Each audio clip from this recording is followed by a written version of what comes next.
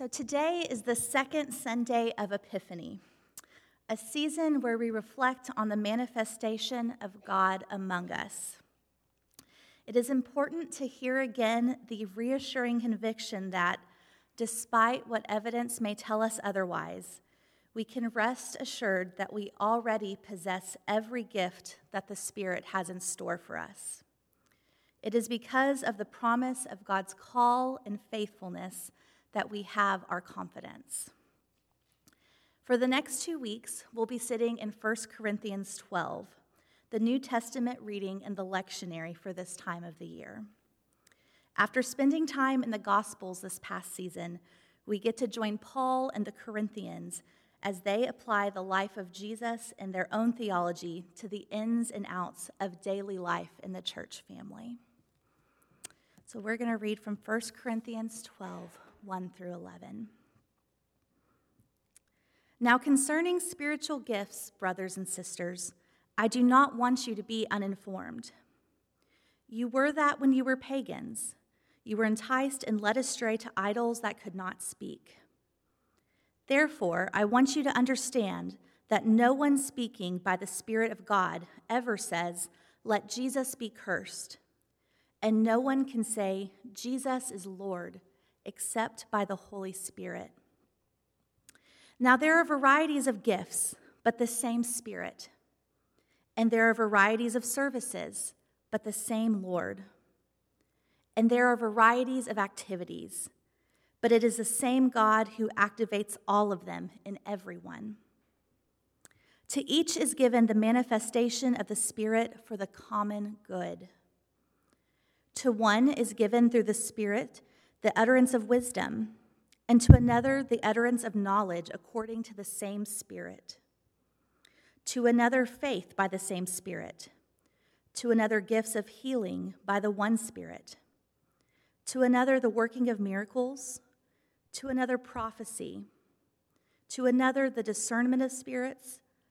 To another various kinds of tongues. To another the interpretation of tongues. All these are activated by one and the same Spirit, who allots to each one individually just as the Spirit chooses. The word of the Lord. Growing up, I remember stressing about spiritual gifts. I have a specific memory of being in the 5th grade and learning about spiritual gifts and what they were. And all of the boys seemed to have them already. And the teachers knew what they were. And a few of the girls did too, but none of those gifts seemed to fit me. What was the gift that God had given me, and how did I find it? As a college student, I was finally beginning to understand what my gifts were, but I spent most of my time wishing I had different gifts. My gifts didn't make sense with my gender or my beliefs or my personality. How was I ever going to be able to use the gifts that I had? And even in my adult life, I have wished that I had a particular gift that I saw in others. Their gifts just seemed better, or easier, or more useful or valid. But the distribution of gifts by the Spirit is not an arbitrary thing. It was not decided through choosing straws or picking a gift out of a hat. They are given with particularity and with purpose. Paul is reminding us that a spiritual gift is not about one special gift that you or I have from God and are trying to figure out. Rather, it is simply a gift that the Holy Spirit offers us. The manifestation of God among us in Jesus, of God in us in the Holy Spirit, is all that we can do to be a sacred action. Everywhere we go is sacred space, and all the gifts that we have are spiritual when we use them to encourage others and to glorify God. The diversity of these gifts is what makes them so unique and bring us together as a community. I love Paul's refrain in verses 4, 5, and 6. He says, "Now there are a variety of gifts, but the same Spirit. And there are a variety of services, but the same Lord. and there are a variety of activities, but it is the same God who activates all of them in everyone. 3 times, Paul talks about the diversity of the gifts of the Spirit. He calls attention to the gifts, the services, and the activities. We start with the gifts, and then to the service, or the purpose for which the gift is given, and then to the activities, which enables the performance of that gift and that service. And what enables the ability to perform these services that are the purpose of our gift? It's the Trinity, the Father, Son, and Spirit within and around us. 3 times, Paul talks about the unity of the giver of these gifts as he tells about the Trinity. The same Spirit, the same Lord, and the same God. As Paul is talking about the gifts of the Spirit here, I think it's easy to overlook the most important gift of all. Despite there being many gifts that are very different, there is one central gift that we all share. And that central gift of the Spirit is our common confession that Jesus is Lord. This confession, empowered by the cross and the resurrection, binds our bearing family and all Christian communities together in a unity that overarches all of our differences. It is a gift in which we all share by the promise of God. Paul brings our attention to the way that diversity bonds us together, but he also draws our attention to the unity that belongs to the gifts of the Spirit. We, the bearing family, have been empowered with a diverse set of gifts, yet are unified one, just as the Trinity, God, Jesus, and the Spirit are, 3, but unified as one God, unified in their diversity. We are reminded that in the end, the gifts, the ministry, and the empowering of the community for service all belong to God. Because our gifts come from God and God empowers them all, we cannot see one gift as better than the other. The gifts are given to unify the church and serve for the common good of God's people. But common good is not always obvious. Common good is what builds up the community, and that is not always easy or transparent to see. As Paul goes through a list of the gifts of the Spirit, the gifts are all valued equally. Again, they're all gifted by the same Spirit, same Lord, same God. All the gifts are a manifestation of the Spirit for the common good. And that manifestation of the Spirit allows us to acknowledge the presence and activity of the Holy Spirit and the diverse yet particular gifts that we hold as a community. All of us have spiritual gifts, and all of them are empowered by the same Holy Spirit. And that is why these gifts from God are so important. These gifts were made to draw us together, to help us encourage one another, and to bring us closer to each other and to God. Many of you have spoken to me about feelings of loneliness and isolation over the last couple years. And even as we are somewhat back together, it's not the same. We have spent a lot of time apart over the last 22 months, and for many of us, the time apart is not over. More than half of us are online today, and that is not likely to end anytime soon. We are tired of the way that things are.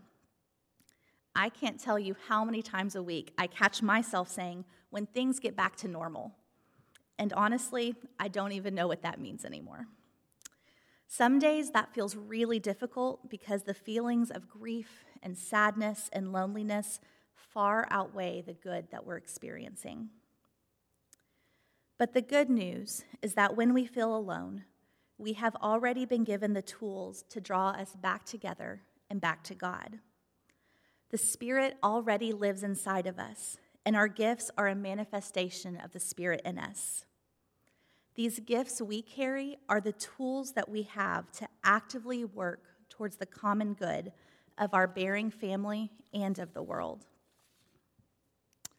I love handwritten notes. Every year at Christmas, I like to make photo cards and hand address every envelope. Multiple times, Kale has offered to make me a printable label list, but I really love the act of writing every name of the people we love so dearly. I love to write thank you notes and thinking of you cards. I love exchanging long notes with my grandmother, who tells me about her retirement community in her life right now, and I send back stories about Bandit and Banjo, my dogs for those of you who don't know them, what's happening at Bering, my favorite new recipes, and where I hope to travel next. I exchange letters with a couple of missionaries that we partner with in India. They tell us stories of how God is at work and what life is like right now and how their kids are growing up. They send love and encouragement from their churches. And we send it back, watching a beloved church from afar, praying for people we have not met face to face, reminding each other of God's goodness and faithfulness, even in the midst of COVID and difficult times. So as I read this today, I can totally relate to Paul, sending a letter of encouragement to a church that he loves, a letter to a church that is wrestling with how to orchestrate their lives in the midst of conflicting choices, difficult times, and isolation. Paul reminds his beloved church that at the center of their faith is a confidence in the promises of God, that no matter what they fear or how they feel, they are called to be a part of a diverse community and to share in the unity of spirit that God has already installed within them, lacking in nothing. And you are my beloved community. So, after 22 months of COVID and all of the fears and grief and difficulty that our community has experienced, I thought that I might update Paul's letter to us, an exhortation of bearing spiritual gifts in the time of, and hopefully soon to be following, COVID.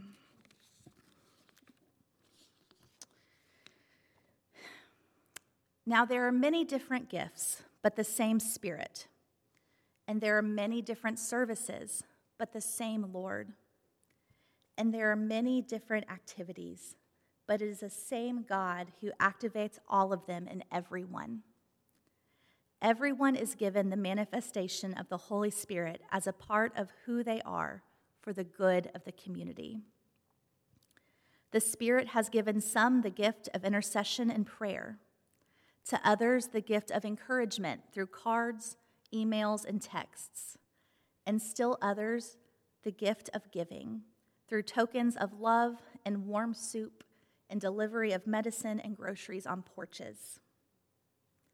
The Spirit has given some an attentiveness to the past and the healing needed, and others an attentiveness to the future and preparing for what God might be calling us to. To some, the gift of keeping the church building in shape for when we return. To others, the gift of seeing and loving the church members while we are physically separated. And to some, the gift of using technology and running Zoom so that we could remain together virtually. To some, the gift of truth, even when it is challenging for the world to hear. The Spirit has given some the gift of financial giving, given quietly to those without employment, and to keep the church afloat in a time when many were stretched financially. To some, the gift of hospitality, of sharing a meal 6 feet apart outside in the cold, and of doing all they could to help in the middle of a freeze. To some, the gift of knowledge that others didn't have access to or a means to understand, and to some, the gift of wisdom that others were too overwhelmed to come to on their own.